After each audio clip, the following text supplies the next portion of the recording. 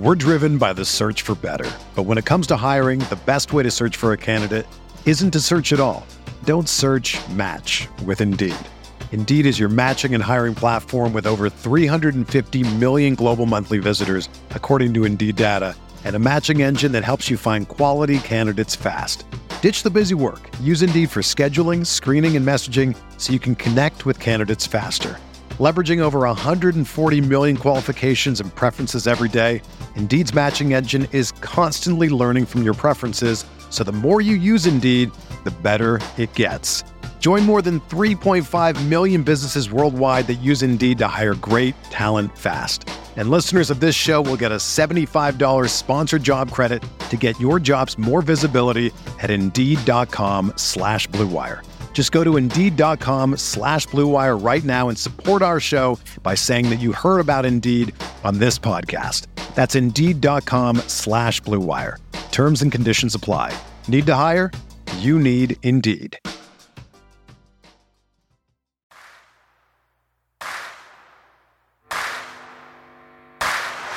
You're listening to Setting the Pace, your go-to Pacers podcast with Alex Golden and Michael Facci. Miller for three. Oh, he backed it in. He backed it in. And the game is tied. We're going to overtime. Warren lets it fly. Yes. T.J. Warren is not human. Ranger catches, shoots for three to win it. He hits it. Go. Brogdon for three. Got it. O'Neal drives on Yao. Puts it in. Duarte 4-3. Boom, baby. Anthony attacks. Hibbert denies him at the rim. Karis LeVert, people don't realize how good he really is. LeVert, skies high for the jam. Stevenson passes into Sabonis for the basket. Jackson turns, fires, and hits. Oh, wow! Turner bringing that smoke. Flips it to the big fella, fake shoots, and hits!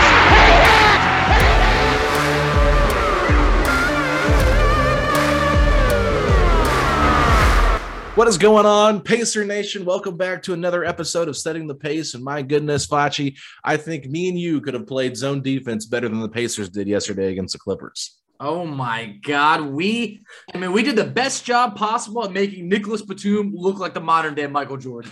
I mean, it was something. It was really bad. Batum got everything he wanted last night. It just seemed like the Pacers just let him do it. But in the end, another L. But we did see some positives in the game.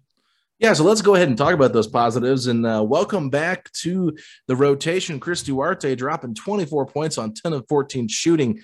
I thought he probably played his best overall game that I've seen him play since the beginning of the season. And then, of course, we cannot forget the man who was incredibly efficient, 7 of 9 yesterday with 8 rebounds, 2 assists, the one and only, 2 blocks as well, a plus 17. Goga Bitadze. Man, where to start? I mean, I guess I'll go with Duarte because you mentioned him first. But yeah, when you talk about a complete game, 7 rebounds, 6 assists, 3 steals. I mean, Duarte looked great last night. So you touched on his plus-minus, +9, second best for the Pacers, behind only Goga Bitadze himself. Man, I have been out here with my picket sign and everything saying we need Goga. And you know what? It's exactly what we got. Goga finishes the game leading the Pacers plus 17 in the plus-minus in a game that was disgusting to watch. It got close for like 30 seconds before the Pacers just fumbled everything. But Goga was fantastic in that game. I mean, you talked about the 7 of 9 shooting. He looked confident. He got in the game early. I think it was about 5 minutes into the game, Goga made his first appearance. He's blocking shots. He went 1 of 1 from 3. I mean, he only had 1 foul, and he did it all in 25 minutes. This might have been one of Goga's, maybe his most complete game overall. I thought he looked fantastic.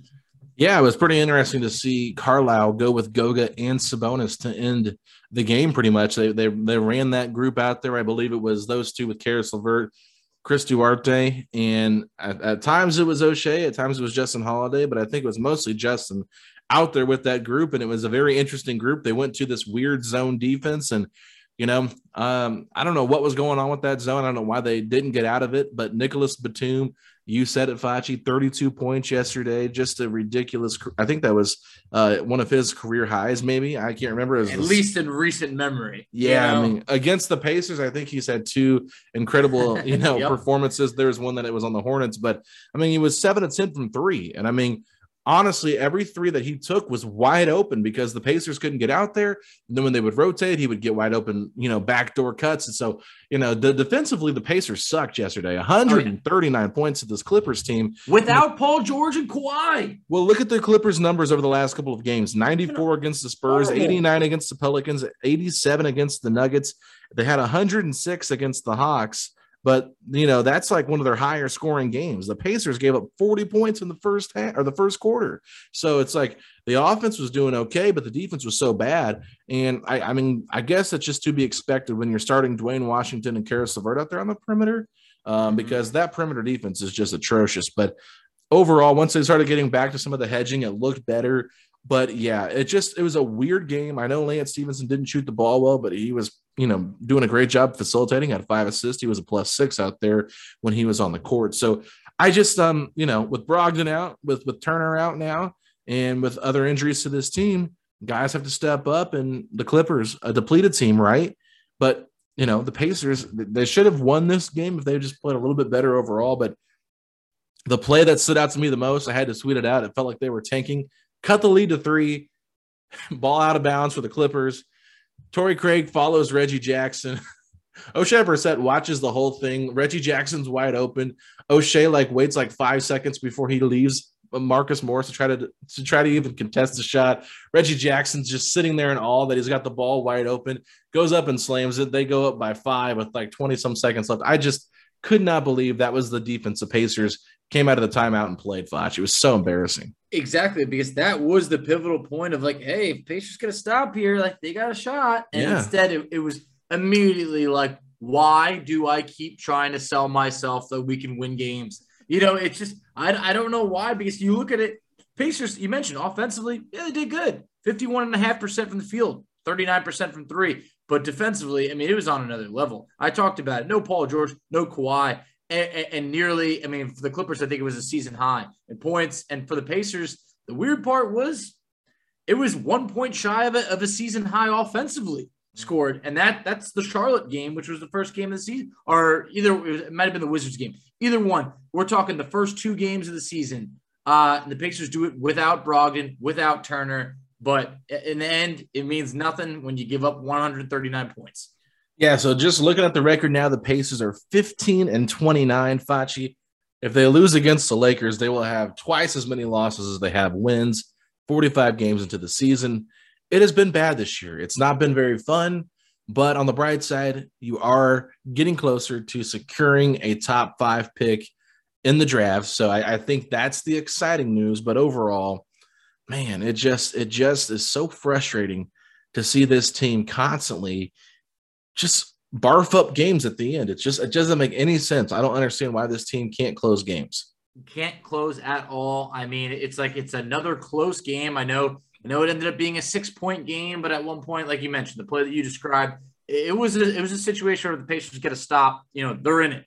They have a shot there. So once again, can't close out close games. It's a shame. The schedule is brutal. This was the game on the schedule that it was the Pacers can win this game. Now, it truthfully makes no sense that we beat the Jazz. I understand Gobert wasn't in the game, but it's look, that made no sense. We could have almost lost 10, 11 straight games and kept that going. So it's ugly right now. I know you mentioned getting close to a top 5 pick. Man, we're getting real close to a top 4 pick. We're getting there. Working our way. Moving on up. Exactly. Insert the Jeffersons theme song here. Yep. But hey, so let's just jump right into the big elephant in the room, and that is Miles Turner. Adrian Wojnarowski tweeted this about 1:00 in the afternoon. He said, Pacer center Miles Turner is expected to be sidelined beyond the February 10 NBA trade deadline, sources tell ESPN. Teams say he will be re-examined in 2 weeks, but teams interested in trading for Turner will have to do due diligence on injury as they weigh offers. Turner's been central to Indiana's trade talks and a number of teams have shown interest.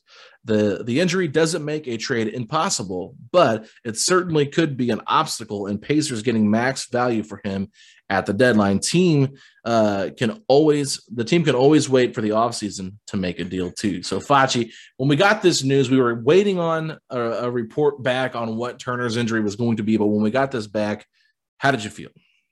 It's not good at all. I mean, look, at that point, I wanted to, tweet at Woj and say, delete it, please, you're hurting his value as we speak. But at this point, terrible timing for the injury. Look, it felt like this was going to be the breakup between the Pacers and Miles Turner. Now with this injury likely stretching past the trade deadline, it complicates things a lot. A couple of days ago, we heard the Pacers trying to ask for 2 first-round picks for Turner. Then we saw that shrink to a first and a promising player. Now, not completely sure what that really would bring back in terms of if you ship Turner out, because you don't want to just trade him for just anything. You don't want to do that. So short term, it's very unfortunate. Obviously for the human being Miles himself, you hope that he has a smooth recovery. But for B, this is a Pacers team that you thought might be big sellers at the deadline. Now that might not be the case.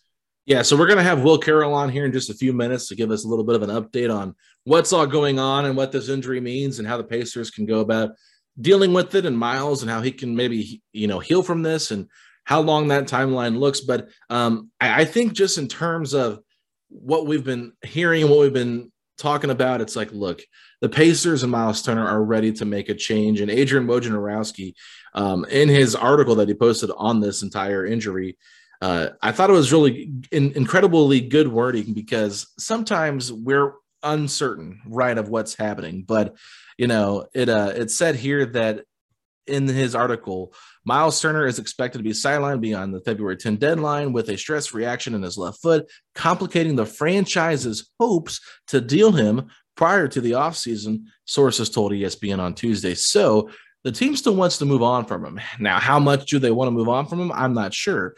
And that's why I think he brought up a great point, saying, there's a good chance that he's retained until the offseason. So I think, while right now it's kind of annoying, at the same time, if Turner's not playing, it'll give you a little bit more of an opportunity to see what some of these young guys can do, like Goga Bitadze, like I wrote in my article, for 8.9 seconds, Isaiah Jackson. And maybe if you keep Sabonis in this point and don't trade him, if you don't find a deal you like, then you can see what Sabonis looks like next to these guys for your future. But with that being said, I just don't know if we should be so afraid of not trading Turner by the deadline.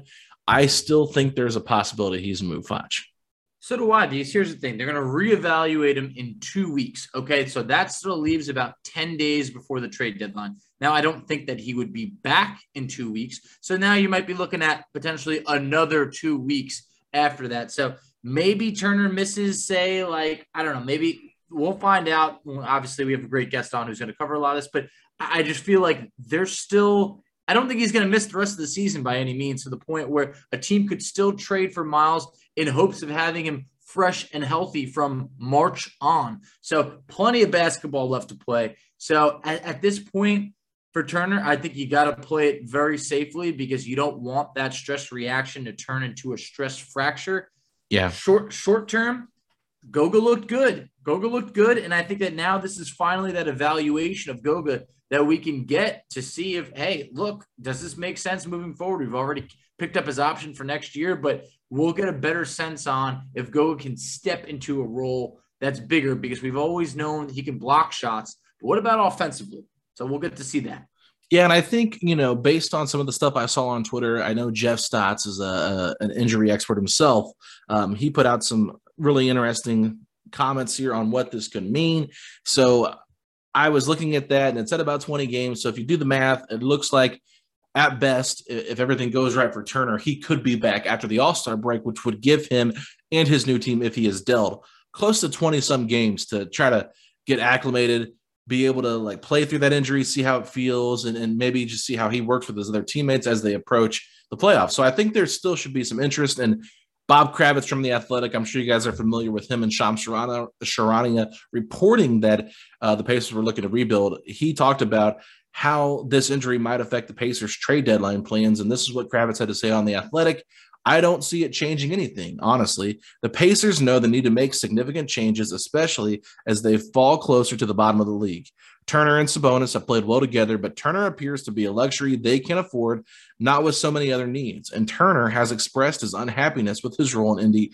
I can't see him being here past February 10th. So Facci, Bob Kravitz, an insider here, a guy that broke this whole entire rebuild back in December, he still believes that the Pacers are going to move on from him despite what could come back in a couple of weeks. So I think that's interesting to keep an eye on just because so many people are like up in the air about what is going to happen with Miles Turner.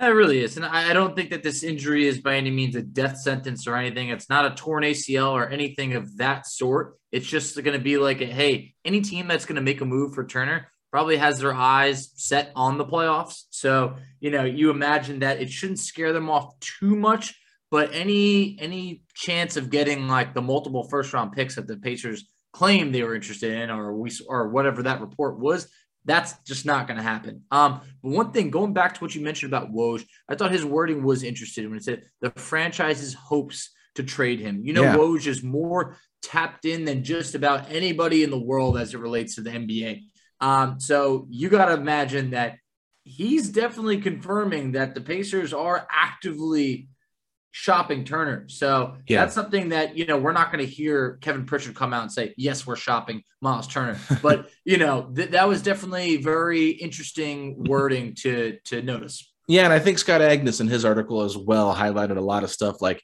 the Pacers' desire to move on from Turner and Turner's desire to be elsewhere. Like this injury is bad news for Turner. So personally, I think while Turner could be a little bit frustrated that he has this injury because it might keep him from being dealt, this means that he's even going to hit rehab even harder. You know what I'm saying? Because he wants to get healthy and prove, hey, this is not going to set me back. I'm ready to go for the playoffs. I mean, that is what his mindset has to be, especially if he's looking for a new home, right? But any other thoughts on this before we bring on our guest, Foch? One more thought. They said that Turner could rehab away from the team. If he does rehab away from the team, how do you think that makes Pacer fans or other people feel? Because we know, for instance, Zion is rehabbing away from the team in New Orleans, and, so have some other players, and tends to not really work out too great in terms of a happy marriage. Yeah, I mean, I think what they're trying to do is what they tried to do with Oladipo and allow him to do what is best for him, right? So they let Oladipo go to Miami multiple times, right? Hey, yeah. Hey, but hey, you know what? They were trying to cater to the player, and I think that's what they're going to do to Turner. Hey, you know what? We're going to look to trade you. You rehab wherever you want to rehab, get away from the team. And honestly, I don't think that's a bad thing. If you've seen the body language from Miles Turner, especially that last game that we played against the Suns, there was some body language there too. I'm not disappointed if Miles Turner is away from this team. In fact, I'm excited a little bit to see what we can get out of Goga and Isaiah Jackson and some of these younger guys and see what this lineup would look like with a more modern team.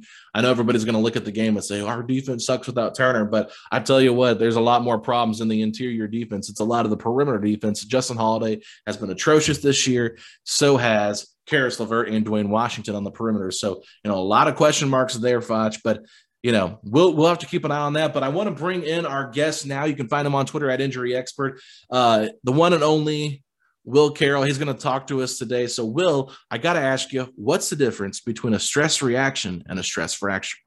Yeah, everybody understands fractures, I hope. You've either broken a bone or know someone that's broken a bone.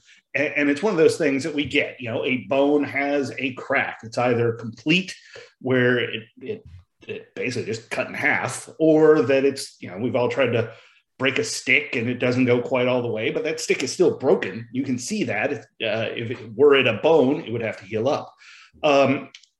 There's a couple ways for things to happen. So, a fracture can happen in a lot of ways. It can have too much twist. It can have too much blunt force. We all think of Joe Theismann back in the day getting hit and his leg just snapping, or Alex Smith in a more recent one. Or for Pacers fans, you would immediately think of Paul George, who's having his own elbow issues. So there's a lot of ways for a bone to break. The other way is a stress fracture. We're just doing things over and over, put enough stress that the bone actually breaks. And it's usually not a complete break. You don't see a lot of stress complete fractures. You don't see any stress open fractures where it comes, breaking out of the skin. It's just you're doing a little something more than the bone can take. So a lot of the easiest way to think about this is runners. Runners run and they do that same thing over and over and over and over, and they're beating the heck out of their feet. And either their feet are going to give or their shoes are going to give. And luckily, most of the time, it's the shoes. Then let's get into what a stress reaction is. A stress reaction really isn't a thing. It's, if you look at an X-ray, if you look at a CT scan, you can pretty clearly, even if you're not a medical doctor like I am, you can easily look at an X-ray and say, oh, that bone is broken, or that bone has a chip in it, or that bone has pulled a ligament all the way off. If you get a really advanced one, you can actually see where a stress fracture is starting to happen. Hasn't happened yet. Kind of like, if you've ever gotten a blister on your foot, on your hand, you start to feel it coming. You can see maybe a spot on your skin, but it's not actually a blister yet. That's sort of what a stress reaction is. Something is happening. You caught it early, and hopefully you can keep it from progressing.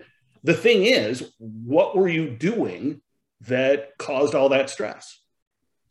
It's a great point. I mean, the game of basketball, it could be a very taxing, thing on players. 82 games in the regular season, plus the playoffs. Hey, you make a run, it could be 100 games played in the year. But while my last name is Fauci, I am no doctor, no Dr. Fauci. So I just want to say that for big men, they tend to be plagued more by foot injuries. What is the approximate timetable for a left foot stress reaction? Well, there's two things we don't know there. And I do want to go back to something you said with the big man in just a second. Jeff Stotts, who does great work at In Street Clothes and at RotoWire, says that the average time is 20 games. But I was talking to him earlier, and it's mostly smaller guys. If you're talking about Michael Kidd-Gilchrist or Paul Pierce, two guys that had that, they are certainly not the size of Miles Turner. So the question is it running? Is it jumping? Does he have the wrong shoes? Is something just inherently wrong with him? We do see a lot of foot injuries with big guys. Again, I'll date myself here and say, Bill Walton is the one I always think of, who was great, one of the best collegiate players and a decent enough pro, but he was held back by his feet. More recent example is Yao Ming, whose career was ended by the kind of midfoot fractures that he just couldn't, and finally chose not to come back from. You've got to hope that's not the problem with Miles Turner.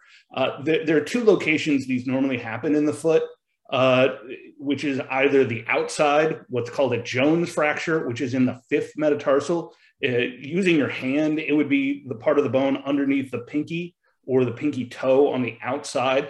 And we see that a lot in football or soccer, where a guy is cutting and comes back to the inside. They're putting a lot of pressure on the outside of the foot. A lot of times they're playing on artificial turf.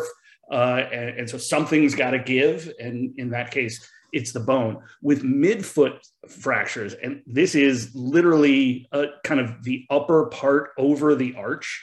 You see kind of a hump over the second and third toe, up about halfway up the foot. That is one of the most complex areas in the body.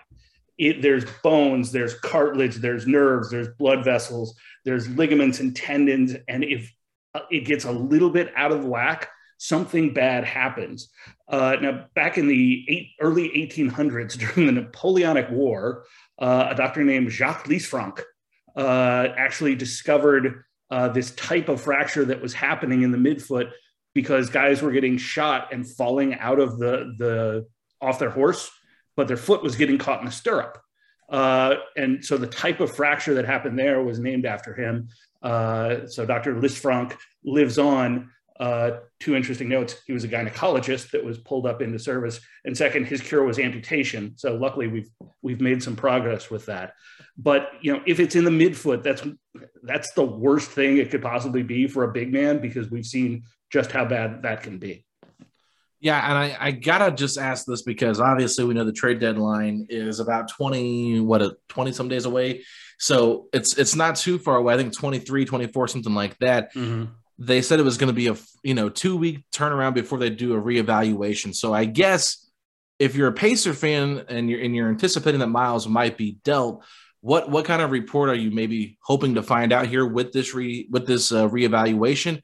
And if you're a team looking to trade for Miles Turner, what are some things you're looking for here, knowing that he could be out, even if you do acquire him past the deadline? There's two things. And one you're going to easily get if you open up discussions and it gets far enough along that they're passing medical.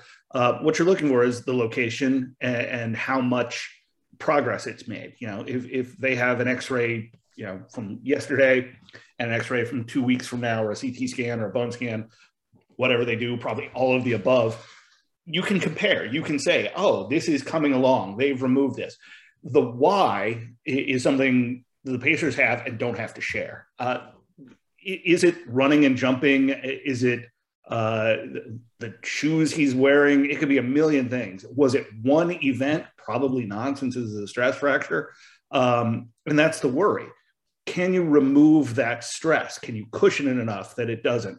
Or does he have to rest? Is this going to come back? Because if a team trades for him, or if he stays with the Pacers, he's still going to have to run and jump. And the three things that you're always looking for in the NBA for injury risk is how often do you have to sprint? How often do you have to jump? And how often are you getting knocked to the ground? And those are three things that happen to Miles a lot. So, the idea that this kind of thing isn't going to happen again is something that's definitely going to be front of mind for any team that's even considering trading for him. And if they still are, if the progress is good, if they're willing to take on the risk of that injury recurring, how much does that drop the price? Are the Pacers going to be willing to just let him move on at basically on sale because an injury happened coincidentally? Oh, man, all things that are not looking great for the Pacers, but you mentioned a few things that are vital for all basketball players. Running, jumping, everything that you could possibly imagine needed to play the game and play it well. Now, the Pacers said they're going to reevaluate Turner in 2 weeks. The term reevaluating, it's kind of just it's like nails on a chalkboard, because the Pacers have been reevaluating TJ Warren for about a year now. So what are we looking to see over the next 2 weeks when they reevaluate him? And what is Turner able to do? Are we talking just rest here, or is he still able to ramp up physically? He'll be able to do some things, but not very much. And honestly, they'll be willing to take on, the risk that he's dropping some cardio to make sure that he's off that foot. Look, he'll be in a walking boot. They'll tell him to keep the foot off, not run, not jump. You can definitely take those things down. Do you want to take it down to an extreme rest where he's basically, couch ridden? I doubt they'll do that much. It's interesting that he got examined in LA. One of the top foot surgeons in the world is out in LA. So I don't know if that was coincidental or whether they had been waiting to see him, knowing that that trip to LA was coming up. So it's one of those things where, you do have to wait for it. The reevaluation is simple. Take another x-ray. There's not really anything you can do up to that point, unless you're going to get super aggressive and do like an ultrasound on him every day. But that's kind of pointless. He's not going to be ready in 2 weeks. What you need to know is, does what you're doing help? Can he eat? Can he drink? For bones, it's really strange. It used to be they'd put a bone stimulator on everybody. There was a lot of talk about using some more advanced drugs that would help heal it up. None of them have worked. It's basically time that heals these things. But on the other hand, bones do heal. Everybody knows little Timmy who fell off his skateboard. Nobody thought, oh God, Timmy broke his arm. He's going to lose it. They're going to have to amputate that thing. He's never going to be able to work a day in his life. No, it's a broken arm or a broken foot. They tend to come back very quickly. The questions you have to have is first, is he different? Is there something physically wrong that his bones don't heal? No, there's no evidence of that. He's young, he's strong, he's in good shape, even though he's a big man, and big men do have more foot problems just because normal humans aren't supposed to be that size. And the other question is, what was the stress beyond that caused it? And can we fix? Is he going to have to take days off to make sure this doesn't happen? Is he going to have interim rest? There's so many questions that make this difficult to manage. You mentioned TJ Warren. This is it's a very similar situation in that it can get extended. Yeah, no, there's definitely a lot to look forward to here with what this could actually be. So I'm just keeping my eyes monitored to that. I did just want to bring up one quick thing, though. You said there weren't a lot of big men that have dealt with this, but I did just see Jeff Stott's tweet here. He did throw out Tyson Chandler and Thomas Bryant. I'm not sure how many games they missed. They might have been in that 20 games situation as well. But those are two big men. And I think a big question, too, is we know Turner's had other foot injuries as well. I think that's what caused him to miss the remainder of last year's regular season, where he missed like 16, 18 games, something like that. So is that also something that teams should be concerned about? Absolutely. I mean, that was called a bone bruise at the time, but you wonder whether that's associated. Is it in a same or similar location? Obviously, he played in between those. With Warren, he had to have surgery to fix it back in. They put pins in there to make sure everything was lined back up. We don't know whether that's going to have to be the case. Obviously, that doesn't always work. So there's just so many questions that we can't even do a good job of even speculating on at this stage because there's just not enough information. The thing we do have to rely on here is that the Pacers have a great medical staff. It's one of the best in the NBA. They've dealt with a lot of injuries over the last 2 years just because bad luck. But they've done a very good job of getting most of the players back, Warren being the notable exception. Hey, I hope there's some great news in the future for TJ Warren as well as Miles Turner. But Will, I definitely want to thank you for coming on today. This was some great insight that Alex and I are just unable to provide on our own. So tell everybody where they could find you on social media. You can find me at Injury Expert on Twitter. You can follow along if you're also a baseball fan. I have a baseball injury newsletter, which is at undertheknife.substack.com. I'm just wandering around Indianapolis most of the time, listening to the Pacers fans moan and groan. Well, we're right there with them, Will. So thank you so much for coming on, and we will have to get you back on maybe in 2 weeks to see what we found out from Miles Turner's injury. I'd love to. I always love coming on shows like this, and I'd be happy to come on in the future. The problem is it means somebody's injured. Exactly. Well, it's the Pacers, so it's a familiar territory. So thanks again, Will. We will talk to you soon. We're driven by the search for better. But when it comes to hiring, the best way to search for a candidate isn't to search at all. Don't search, match with Indeed. Indeed is your matching and hiring platform with over 350 million global monthly visitors, according to Indeed data, and a matching engine that helps you find quality candidates fast. Ditch the busy work. Use Indeed for scheduling, screening, and messaging so you can connect with candidates faster.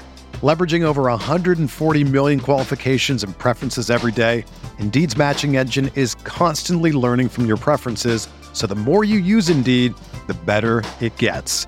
Join more than 3.5 million businesses worldwide that use Indeed to hire great talent fast. And listeners of this show will get a $75 sponsored job credit to get your jobs more visibility at Indeed.com/Blue Wire.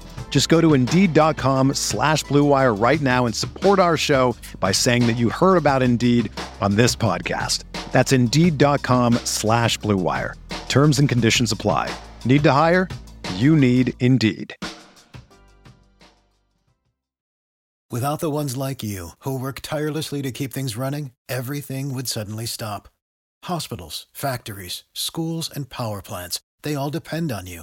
No matter the weather, emergency, or time of day, you're the ones who get it done. At Grainger, we're here for you with professional-grade industrial supplies. Count on real-time product availability and fast delivery. Call, click Grainger.com, or just stop by. Grainger, for the ones who get it done.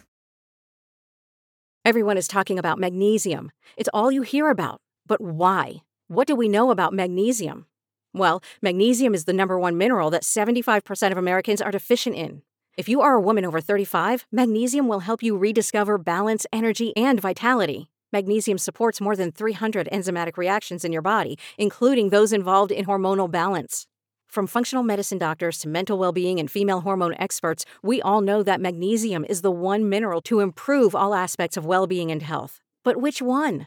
Magnesium Breakthrough from Bioptimizers, the trusted choice recommended by leading experts with 7 best-absorbed forms of magnesium to ensure your body receives the support it needs for overall well-being. Go to bioptimizers.com/balance today and use code BALANCE10 for 10% off. Support your journey to wellness at bioptimizers.com/balance.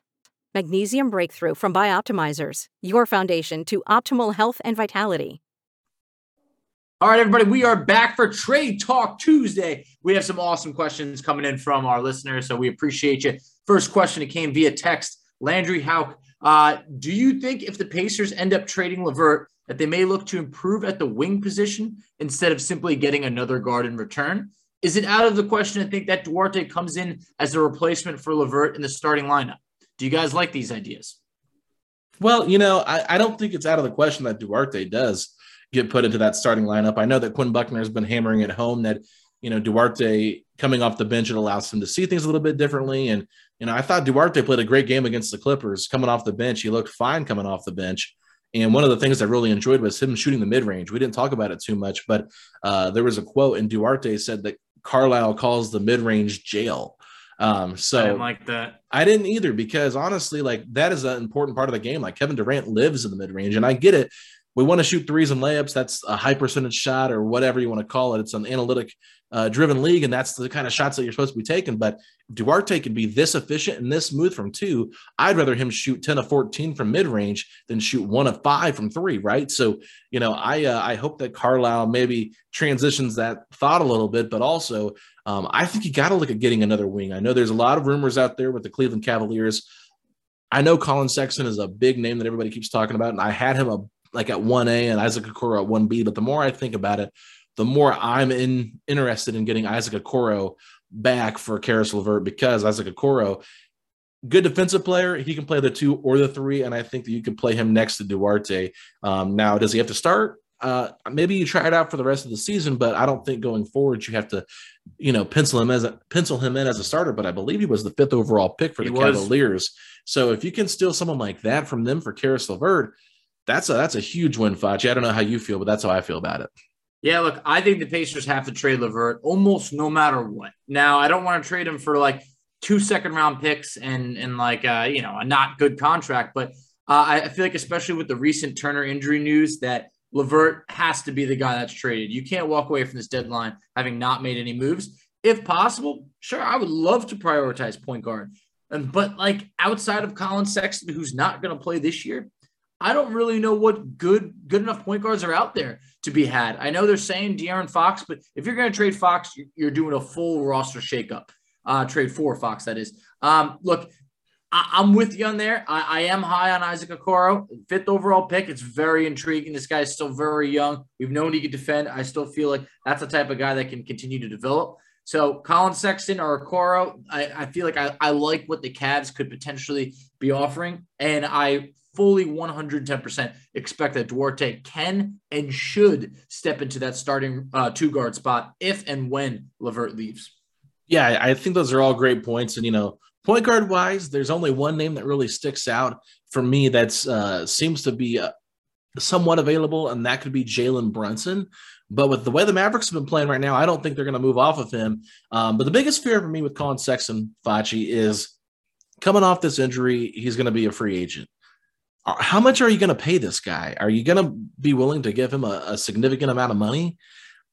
And I mean, he could come off that, but do we really want to trade for another guy coming off an injury? I don't think so. So, I've soured a little bit on that. I think also for De'Aaron Fox, we'll get into a little bit later with these questions, but we've got to really consider the asking price for De'Aaron Fox. People think, oh, well, we got to throw this, and this at him. It's like, I don't necessarily think that's the case, but let's move on here. Jordan S. from Twitter, he said, if we waited till next year to make a big move for De'Aaron Fox, with Malcolm Brogdon not being available for trade right now, do you think Sacramento would accept a deal centered around Brogdon and maybe draft capital in the offseason?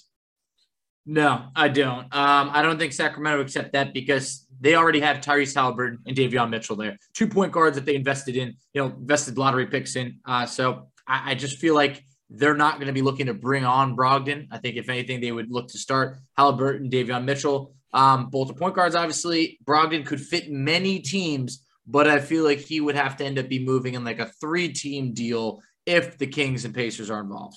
Yeah, and to be honest with you, I don't want to give up draft capital and Brogdon to get De'Aaron Fox. You know, I would much rather find another way to get Fox here, but Fox makes a lot of money. It's like $32 million this year. And Fox has 0 3-point shot. Like, it's been really bad, Facci. Like, it's not one of those things where it's like, oh, that's something they can develop. Like, no, like if Fox and Sabonis are your two guys that you're playing together, you know, it's going to be a lot easier to defend them because they don't spread the floor very well. So I think with De'Aaron Fox, it comes down to this. I think that if you were to make a move, you would probably have to send Sabonis, but I would prefer that they would send back picks as well, and you'd be able to attach Jeremy Lamb in that kind of a deal, because honestly, for me, it just does not make a whole lot of sense to trade Brogdon there. So that's a team that doesn't really need Brogdon, but I think Brogdon could be wanted by a lot of teams. Exactly. Come the offseason. And I think there's a lot more out there than what you could get for Fox, and you might be able to get some draft capital potentially for this year's draft. But anyway, that's all I have to say on that. No, completely agree. For question number 3, we had from Reddit, Soctopus said, is this trade realistic? De'Aaron Fox, Harrison Barnes, and a first, which is top 5 protected, for Turner, LeVert, and Lamb. We get a true point guard back and a solid forward plus draft consideration, while also getting off Lamb's contract and freeing up minutes for Duarte to develop. I feel like I'm underselling our players' value, but I'm trying not to be a homer. This would make our starting 5 Fox, Brogdon, Holiday, in parentheses, until Warren is healthy, also assuming we're keeping him, Barnes, and Sabonis. Okay, so there's a couple ways we got to look at this. So this question was submitted before the Miles Turner injury, so that will definitely play a big part in it. I think that, you know, the top 5 pick, the top 5 protected pick is out of the question in this deal. I think if you're looking at Fox and Barnes for Turner, LeVert, and Lamb, that's probably going to get turned down as well. So I think you'd probably have to remove Harrison Barnes and take back a contract they would much rather get rid of, whether it's Marvin Bagley. And then you're probably going to have to take out Lamb and include maybe a guy like O'Shea Brissett. That's kind of how I would envision this trade happening. Maybe Justin Holiday, that might be somebody a little bit more enticing to them a little bit, but I think O'Shea, just with his age, makes a lot more sense. You get Fox back, you get Bagley back as a backup center, you know, and then that's kind of how it works. So I think this deal will probably get turned down by the Sacramento Kings, but, you know, if that trade could happen, I'm all for it, Foch. Exactly. Like Soctopus, I know you're not trying to be a homer, but this is a trade we would all love, but Sacramento's not going to do it. So especially now, like you mentioned, given the Turner recent foot issue, there's not going to be any first-round pick attached in there. So all signs point to the Kings valuing Sabonis like far more. Sounds like they're borderline in love with him. I know people are sending me tweets saying like, well, what would you do? Would you send Sabonis there? But look, it appears Fox could be moved. The extent of their offer is probably Fox and Bagley for like Sabonis, Lamb, maybe like Craig or Justin Holiday. But my guess is that Fox is not moved at this deadline. Yeah, I think that might be something the Pacers could revisit with Sacramento in the offseason. And just keep your eyes on Philadelphia still. I know the Pacers have a lot of interest in Ben Simmons. Don't know if he's a perfect fit here, but we just don't know yet, Foch. But let's move over to our question number 4. This comes from Craig Pop on Instagram. It's a 2-part question. So question number 1, he said, what are your 3 most realistic trade targets? I would say the combination of Colin Sexton or Isaiah Okoro. And then you're looking at PJ Washington. And then lastly, throwing like a little bonus, like Obi Toppin. So I had PJ Washington, Obi Toppin, and Jalen Brunson at this point. But Jalen Brunson, I think that whole thing with Dallas is probably off the table. So do I. So yeah, I would probably have the same 3 as Fox, which is a little bit crazy. But yeah, I think there's a way that I would put Isaac Okoro number 3 in there with Obi Toppin and PJ Washington. That'd be my top 3 realistic trade targets. Now, what are your 3 draft targets that you've got your eyes on early if the Pacers stay within the top 10, Foch? Can't keep my eyes off Ty Washington. I can't. I got you hooked, brother. You got me hooked. Having the opportunity to take the best point guard in the draft, I think is a rare opportunity. I mean, that's how you can turn a team around. Look, Jaden Ivey, I mean, obviously I'm paying attention. I think half of Pacer Nation or more really wants him. And then Benedict Mathurin, who I mentioned the other day, the wing from Arizona. I mean, this guy is a stud. So I feel like a lot of people aren't talking about him yet. I've seen him projected to go to the Pacers in a few mock drafts. So, I'm going to keep my eyes on him. And what do you got for your top three? Yeah, so for me, I still got Jaden Ivey as my number one. Assuming the Pacers don't fall off in the first two picks, I think it's going to be Jabari Smith and Paulo Banchero. So I think those are the two guys that I would prefer the most. I'm not a Chet Holmgren guy. We've talked about that. Don't really need another center on this team. We need to get away from that. So I think guard or forward is the way to go. And if you're looking at potential forwards, I think AJ Griffin, he's a guy that I mentioned a couple episodes ago from Duke, son of Adrian Griffin. He's 6'6", 222 pounds. He is catapulting up the draft boards. He's a guy to keep an eye on. So those are my top two. And then another guy that I'm keeping my eye on, Johnny Davis from Wisconsin. He has had some spectacular games, especially in the Big Ten. He's a really talented player, and I think he kind of came out of nowhere. I think people had them on their radar, but not that high. And now he's looking at like a top 5, top 6 pick. So he's 6'5". So I get that, you've already got Duarte, kind of that same build. Jaden Ivey to me is a little bit smaller, 6'4", 200 pounds. He's got a little bit more muscle on him, but I definitely like the idea of going after a small forward. And then a bonus one I'll give you is Kendall Brown from Baylor. I'm still pretty intrigued by him, 6'8", 205 pounds. Just kind of like guys that are a little bit bigger on that wing position, Foch. Absolutely. I mean, any of these guys, if the Pacers can walk out with any of them, would be, an upper echelon talent that they have not been able to pick in the draft in quite some time. Yeah, for sure. And I think it's something to keep an eye on too. Even if we don't trade Turner by this deadline, they could trade him on draft day. And there's a possibility they could get some pick here back in the lottery too. So, I mean, there's a chance you might be looking at a couple of these guys being Pacers next year if they like them. So that's just something I'm keeping an eye on. Absolutely. So only time will tell, but hey, we are creeping towards that 4th overall pick, potentially, maybe even number 1. Who knows eventually, given the new recent lottery odds. But question number 5 on Reddit, we have Lord Vandal. What are some realistic trade scenarios and players the Pacers should be targeting? Also, do you think a move will happen before the deadline? Okay, so some realistic trade scenarios. I came up with a few, and I know that this kind of goes into some other trade ideas that we have later we're going to talk about, but I'll give you one. This is one that I was really intrigued by, but I don't think it's going to happen now, just knowing the Miles Turner injury. But one that I had looked at was one with Memphis, and this was Kyle Anderson, Shake Melton, and Zaire Williams for Miles Turner and Justin Holiday. So with this being the case, I would say that there's probably a less likely opportunity that we get Zaire Williams, the 10th overall pick in this year's draft. So now you're looking at Kyle Anderson, Shake Melton, and John Conchar for Miles Turner and Justin Holiday. It's not sexy by any stretch of the mean, but Shake Melton is a really good point guard. I think he'd really do a nice job here. Kyle Anderson is another glue guy as well.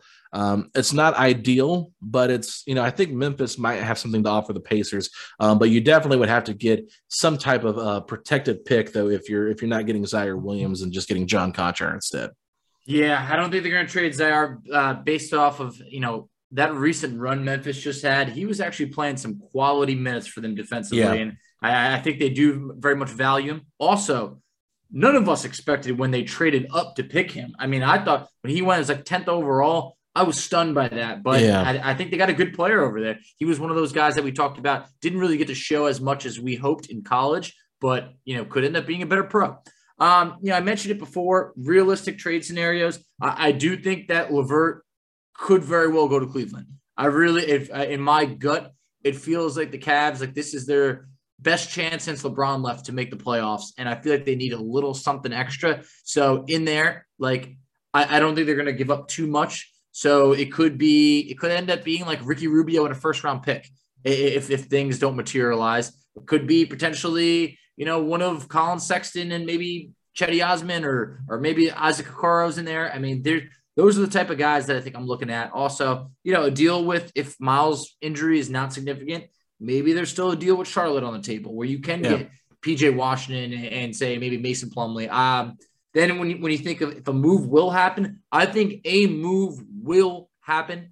I'm leaning towards LeVert. If not, I think you got to buy out Jeremy Lamb or something. Some move has to happen.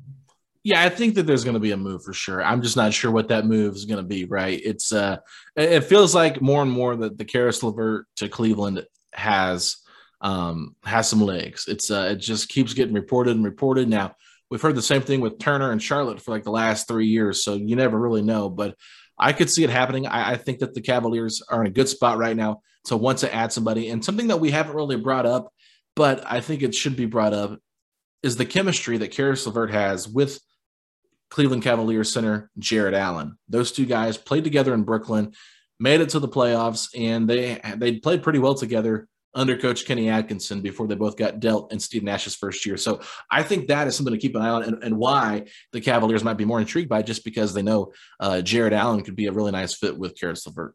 About a year later, who would have thought that Jared Allen was probably the best player in that deal? I mean, Jared Allen has been really good for Cleveland. So shout out to them. They made the right choice. Yeah, for sure, Facci. So let's move on to our next question. This comes from Matt Mottram. He said, what would be your ideal trade scenario come the trade deadline? And then what do you think will be the realistic trades that happen? Thanks, guys. Ideal trade scenario is probably finding a point guard or grabbing a young player and a first-round pick. Like I talked about, a guy like, if you take a flyer on Colin Sexton, salary filler, could be decent. And then also look for Turner, you're not going to get those 2 first-round picks. So maybe you can get a young player and a top 20 pick at that point, hopefully. But as I mentioned, just a couple minutes ago, even if it comes down to LeVert being traded for Rubio and a first-round pick, I think I'm still in, because if you think about it this way, Alex, we can save about $18 million and get a first-round pick if we do that deal. And at that point, it frees up the money where if TJ Warren's worth it, you could re-sign him. Yeah, I think the ideal trade scenario would be to move on from Turner, especially knowing that he has this injury right now. I don't know exactly what you're going to get back.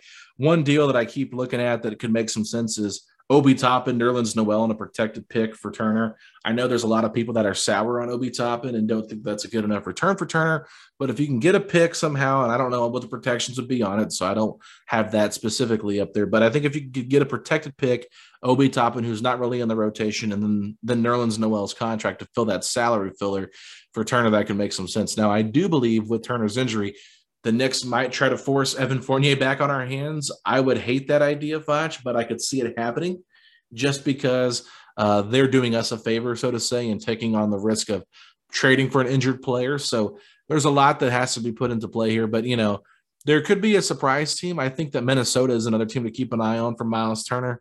Not exactly sure what they would offer considering all of this stuff, but I think Taurean Prince in a first-round pick, something like that, could be intriguing to a team like Minnesota who really covets Miles Turner.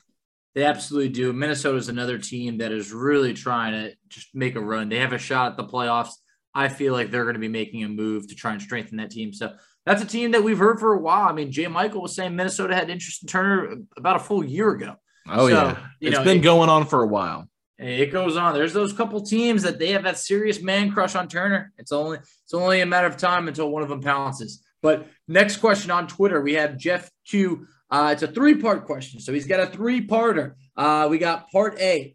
It's for 3 trade scenarios. Alex, your highest hope. My highest hope. Okay. So I was talking to Spencer Percy on Twitter. I don't know if you guys saw my interaction, but, Spencer always likes to joke around with Facci and me about my love for PJ Washington. And so I asked him, what would be a realistic trade for Turner? And he threw out the idea of PJ Washington and James Bouknight. If the Pacers can get that return back, especially now, that would be my highest hope. But my expectation, do you want me to answer all 3 of these or just do one at a time? We'll go one at a time. Okay. So that'd be my highest hope, is to get, especially now, knowing what we know with Turner's situation, would be to trade Turner for Bouknight and PJ Washington. And then I'm assuming Mason Plumlee would have to be in that deal for salary purposes. But a trade around that would be really interesting to me. Oh, my God. I'd sign off on that deal right now. To get 2 lottery picks right there would be great. 2 very young players in Bouknight, PJ Washington that can help you for years to come. So that would be awesome. My highest hope, yeah, I mean, it's like a De'Aaron Fox or DeJounte Murray, and I know neither of them is going to happen. Murray, definitely not. De'Aaron Fox, probably not. So, I would say my consolation for a high hope is, can we get a first and a promising player for Turner and a first and whoever for LeVert? Part B of the question, your expectation of what's going to happen. Okay, so I don't know if you heard this or not, but there's a lot of rumblings about Turner and the Portland Trailblazers, right? Mm-hmm. Obviously, this is my expectation. I don't know if you would call this a realistic disappointment, but I think this is more of an expectation. Something along the lines of Nurkic, Larry Nance Jr., and Nasir Little for Miles Turner and Justin Holiday. Obviously, you get Nurkic's expiring contract, so that'll give you some money in free agency. Larry Nance Jr. is someone I think could play some for, but be a nice energy guy off the bench. And Nasir Little has been really good for that team. And I know they probably wouldn't want to trade him, so this is like their only big thing they're giving up. If they'd rather give up a first-round pick, I'd be intrigued by that, but I also don't think they want to give up anything as they are looking to tank, and they don't really have a lot of picks. So this would be what they'd be offering us as Nasir Little. Obviously, you get off Holiday and Turner's contracts, free up some cap space, and that might give you some room to make some more uneven trades in the offseason. But, this is my expectation right now, just knowing Turner's injury just doesn't feel like there's a great amount of value right now at this moment for him. Yeah, I do think Nasir Little has turned it on. I mean, he was a highly touted, recruit to North Carolina, a guy that didn't have the year that he wanted, kind of fell in the draft to Portland, been a little bit of a late bloomer. I think he's starting to come around. So intriguing. Yeah, Nurkic, I don't think he would have a future in Indiana, just, like you mentioned, just for the salary purposes. So, it's not terrible. It's not great. I would say my expectation is honestly, I don't know why, but I think I'm just selling myself on Rubio in a first for LeVert, and we just kind of punt the year as to basically saying we're going to save money, we're going to get a pick, and at that point, LeVert's been moved. I would love to say my expectation is PJ Washington and Mason Plumlee, but I'm leaning towards that Rubio and LeVert, Rubio in a first, because Cleveland doesn't have to hinder anything that's going to affect them from making the playoffs this year. Last part of the question.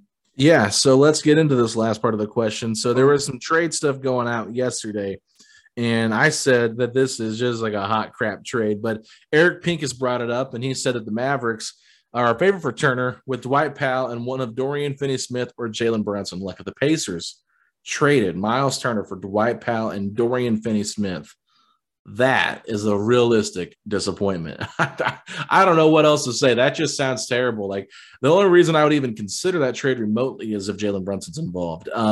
Dwight Powell, I know that Carlisle loves him, and I know DFS is someone that I actually talked about last year as somebody I like. I don't think he's a bad player, but that just seems like a really bad trade to me. Yeah, I'm out on that. Jalen Brunson has to be included in any deal with the Mavericks. I feel he's a very talented guard. He's due new contracts that complicates things a bit, but I mean, he has really blossomed. That's a guy as a former National Player of the Year in college. I feel like he's gotten better each year. But one of my disappointment trades, realistic, would be 2 second-round picks and another big for Miles Turner. In my mind, is the worst-case scenario. That's awful. Why would they do that? I know. I don't know. But how is that realistic? I guess it's not realistic. I would say to me, that's just when I see disappointment, I'd be like, that would absolutely have me be like, wow, this is horrendous. So I would say realistic, 2 second-round picks, and we take on a contract of somewhat similar value for a player that's not an all-star that, is also like 28 to 30 years old. So can I also give you another realistic disappointment? What do you got? Nobody's traded. Yeah, I mean that's the best way to put it. That's the worst case scenario, is that nobody is traded by the deadline, and it's like, oh, you might get that Woj bomb at 10 in the morning, like the Pacers have traded Torrey Craig too, and it's like to a good team for a second round pick, and then. Yep. And then you're like, okay, we're getting things started. Then you're waiting all day long. And then it's like 3:00 and it's like, Pacers did not find the deal for Caris LeVert or Miles Turner. Pacers asking price. Teams could not meet their need. And then you're just going to be sitting here like, all right, we got to watch another 25 games of this crap. Thanks. Yeah. So that's, to me, is the most realistic disappointment. But let's move on. Randy Renault put this question out here on Twitter. He said, would a package of Jalen Brunson, Dorian Finney-Smith, and Josh Green and a first-round pick from Dallas for Caris LeVert and Miles Turner from Indiana be enough for the Pacers and Mavericks to make this trade? This is interesting. Look, we got this question before the Turner injury news, so I hated it. That's what I was saying. It's basically like Finney-Smith, Josh Green. Like the pick's not going to be good. They owe a pick to New York, so it's just like when are we getting this pick? Turner and LeVert, I feel like those are probably, they could be the best players in the deal. Jalen Brunson, I think, has a bright future, but for right now, so look, it's really tough. I just don't have much interest in Dorian Finney-Smith. At this point, I would love to be able to deal Turner and LeVert separately, where maybe we can get more assets like first-round picks or younger players. So, Brunson, we talked about it. He's going to need a deal in a weak free agency class. There's a chance Jalen Brunson could get something in that $15 to $20 million range. So yeah, it's complicated. When is that pick coming? I don't really know. Now we're starting to hear that Dallas is kind of withdrawing themselves from the Turner sweepstakes. Don't really think they had the assets to make it happen to begin with, but also the package of, if you're going to go salary-wise, Brunson, Finney-Smith, Josh Green, a first-round pick, they're solidly off from the salary that Turner and LeVert make to make that deal happen. Yeah, I'm not sure what else has to be thrown in there. Like Tim Hardaway Jr. and probably someone else. Or like Porzingis. Yeah, we don't want Porzingis. I mean, and actually, I think Porzingis is pretty good, but it's just like it doesn't make a whole lot of sense, right? Yeah. For what this team needs. But, I'm just curious how much Rick Carlisle really wants to go out and get 4 of his players from last year's team, right? Like, does this really seem like a great fit for Carlisle? There's a lot of question marks with Carlisle. I'll be interested to see what happens going forward with him. That's somebody we haven't talked about, but could you see the Pacers trading Rick Carlisle, Facci? I mean, that's something I'm serious, because he doesn't want to sign up for this rebuild. Lloyd Pierce is sitting right there in the wing. I think Lloyd Pierce would be a coach that is accepting of a rebuild because he's trying to get him more established. So would it surprise you at all if the Pacers were like, you know what, we invested a lot of money in Rick Carlisle, but we're going to trade this, coach to a team, and if there's a team interested in Rick Carlisle, and then get a draft pick back, like a second-round pick? I mean, I'm not saying it's realistic, but I mean, I'm just curious what your thoughts are on that. Tell you one team we're not trade him to, and that's Dallas. All right. So been there, done that. I know that was the recent team we were talking about, but like I just feel like Carlisle's ties to Indiana run so deep that there's no way they would do this. Maybe a couple of years from now, but I think they had to have known that, hey, we're gonna try and win, but if it doesn't work, we are gonna make some moves. Yeah, I mean, I think more realistically, like Carlisle realizes, hey, this team is rebuilding. I don't really want to be here for this as a coach, but I'd like to be in the front office. And I think that'd be a welcomed addition to the front office. I know Chad Buchanan has been a hot commodity across the league over the last couple of years with interviews for that position. So with Kevin Pritchard being extended, if Chad Buchanan were to leave, I could see Rick Carlisle sliding into that position to be in the front office, and then you allow Lloyd Pierce to coach. But that's definitely for the offseason. We'll get a better example of that. But I mean, I'll say something off air that I was told today, but it would be interesting to me. But let's move on, Facci, to our next question. So coming over from Reddit, we have Whatever You Want saying, Hornets fan wondering whether you would accept James Bouknight and Mason Plumlee for Miles Turner, and whether or not you think the front office would accept that as well. So for me, I would not like this deal too much because I don't believe in Mason Plumlee with his long-term fit here. And then with James Bouknight, like I like James Bouknight. There's no doubt about it. I think he's got game, but I just wonder, like, is he a starting shooting guard in this league? Probably not. How much does he overlap with Chris Duarte? I don't really like Duarte's fit that much with James Bouknight either. I'd be more intrigued if we got PJ Washington in the deal with Bouknight, just because I think Washington provides an area of need, and then you can figure it out with Bouknight, even if you use him as a trade asset later down the line or whatever. But for me, sorry, whatever you want. This is not whatever I want. I want to decline this trade, and I think the front office would decline it as well. Yeah, I don't know if this is enough. Look, I was a big Bouknight guy, but I started to sour on him a little bit as the draft was getting closer, and then we saw him slide. I mean, we saw him at one point. It looked like Golden State could take him at 7, and that was obviously not the case. I feel like there's a team that could offer more because I feel like Bouknight hasn't shown much this year, but I feel like he could in the future. And look, we already had one Plumlee. Given it was Miles Plumlee, I don't know if I want to double dip in the Plumlee pool unless I'm getting PJ Washington back with him. So I feel like we already have Duarte and LeVert at the 2-guard spot. So if LeVert's still there, that's like burying James Bouknight for now. So I think he's going to be a good pro, but I would prefer if it was PJ Washington that we're getting back. Yeah, I think we're both in alignment here, and it's kind of silly how crazy in alignment we are with a lot of this stuff. So I think we both just kind of have a feel for what this team needs, and I think we need some more power forwards, and I think we need some more wing players. Guards are not really the answer right now, unless it's a point guard, and I don't think Bouknight's that. The only other point guard that I really would like for this team is Anthony Simons, and I don't know if he's going to be available at the trade deadline, but that is somebody, if the Blazers really do like Miles Turner and they're willing to accept this foot injury, I mean, if you could pry away Anthony Simons from Portland, like that would be huge. But anyway, Facci, let's move on to our last question of the day. This comes from Ed Lawley. He said, simple question for the pod. If the report from yesterday is accurate with Sacramento, Philly, and the Pacers, assuming all three teams would like to make a deal, what would that deal look like? He said you have to use the assumption based on the article that the Pacers would end up with Simmons or Fox and that they keep Sabonis since it says he's not an option. So I didn't see this article. I don't know if you did, Facci, but a 3-team deal between Sacramento, Philly, and Indiana where Sabonis is not involved and the Pacers get either Simmons or Fox. I did not see this article either. I don't know if maybe this was a trade that someone made on the internet. It's definitely possible. So Ed lives in Philly, so maybe it was a Philly writer that wrote this and we just didn't see it. Definitely possible there because, I mean, it definitely complicates things given this situation. So here's what I've heard. I've heard that Philly is really not interested in De'Aaron Fox being a focal point of a return for Simmons. In this scenario, I imagine that Ben Simmons is going to the Pacers. So it complicates things if Philly's really not in love with De'Aaron Fox. I just don't know what other pieces would be involved that would entice Philly because at this point, look, they're not going to be interested in a center. We're not going to trade them Miles Turner. We're not going to trade them Sabonis.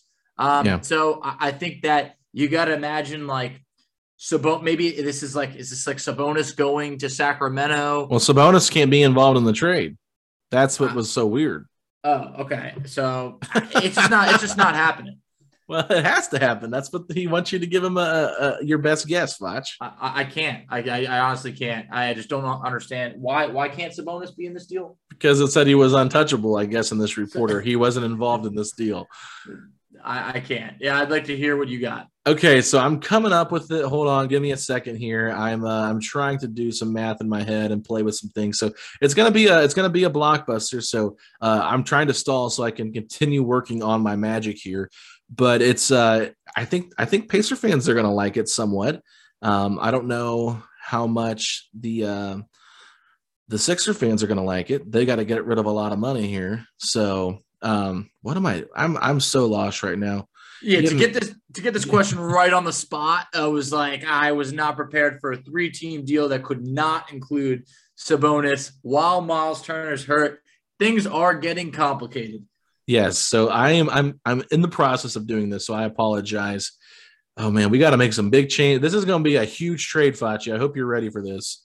Let's see what you got. Okay, hold on. It's going to be like a 12-person trade. So we're just buckle down, ladies and gentlemen. This is going to be a bumpy ride. So, man, I don't know. We'll see if people like it for the Pacers. I don't know if they even like it that much, but let's see here. I'm sorry, people. This is terrible radio right now, but it's all going to come together. Don't worry. Okay, so here is the deal. Does it work? It is a success. Okay. Oh, the Sacramento Kings are going to get Tobias Harris, Ben Simmons, and Torrey Craig. The 76ers are going to get Tyrese Halliburton, Karis LeVert, Buddy Hield, Miles Turner, and Harrison Barnes. So they're getting 5 players in this deal, Facci. The Pacers are getting De'Aaron Fox and Danny Green. All right. So there's a lot of names exchanged. De'Aaron Fox and Danny Green are going to the Pacers. Ben Simmons and who is going to the Kings? Ben Simmons, Tobias Harris, and Torrey Craig are going to the Kings. Okay. And who's going to the Sixers? Harrison Barnes, Miles Turner, Buddy Hield, Karis LeVert, and Tyrese Halliburton. It's interesting. It's not terrible. It's not terrible, but Philly is giving up a lot in terms of saying goodbye to Ben Simmons, Tobias Harris, and Danny Green for a mixed bag of pretty good players. But I think it actually fits better for Philly than most teams actually involved in this because they get Tyrese Halliburton, which is probably who they prefer over De'Aaron Fox. They get Karis LeVert off the bench, who can be a great guard off the bench. They get a great shooter in Buddy Hield, another shooter to go with Seth Curry. Then they get a wing defender in Harrison Barnes to replace Tobias Harris, who's making $36 million for the next 3 years. And then you got Miles Turner as well as another center that you can have on this team. And for the Kings, you're trading a lot. You're trading pretty much your starting five in this deal besides Rashawn Holmes.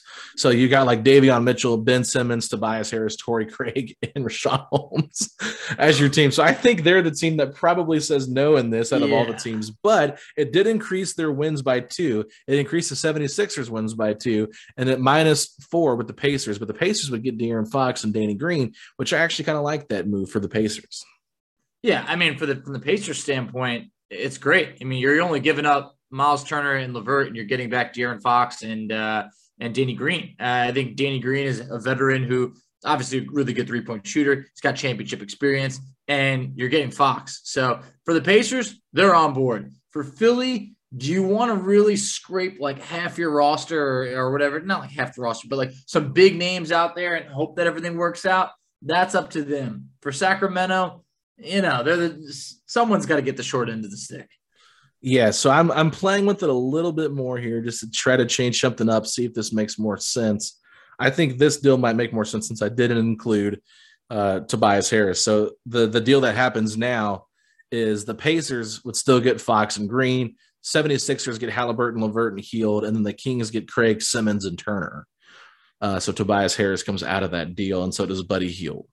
Not Buddy Hield, Harrison Barnes. Yeah, Tobias Harris is going to be a hard contract to move right now. Yeah. But all very interesting stuff. I mean, that would be quite the blockbuster deal. I don't remember when we've had a blockbuster deal involving 3 teams like that in quite some time. Well, we just had a 6-team deal in the summer with the Lakers, the Wizards, and all those different teams and us. Yeah, I feel like those were like 2-team deals that like minorly got expanded as time went on. It was way too long. And so was my trade that I just sent you. So, all right, Facci. Well, that wraps up today's episode, a pretty lengthy one. So hopefully you guys enjoyed it. That was day 3 of the mailbag as well. So we did answer all of the mailbag questions. It just took us over 3 days to do it.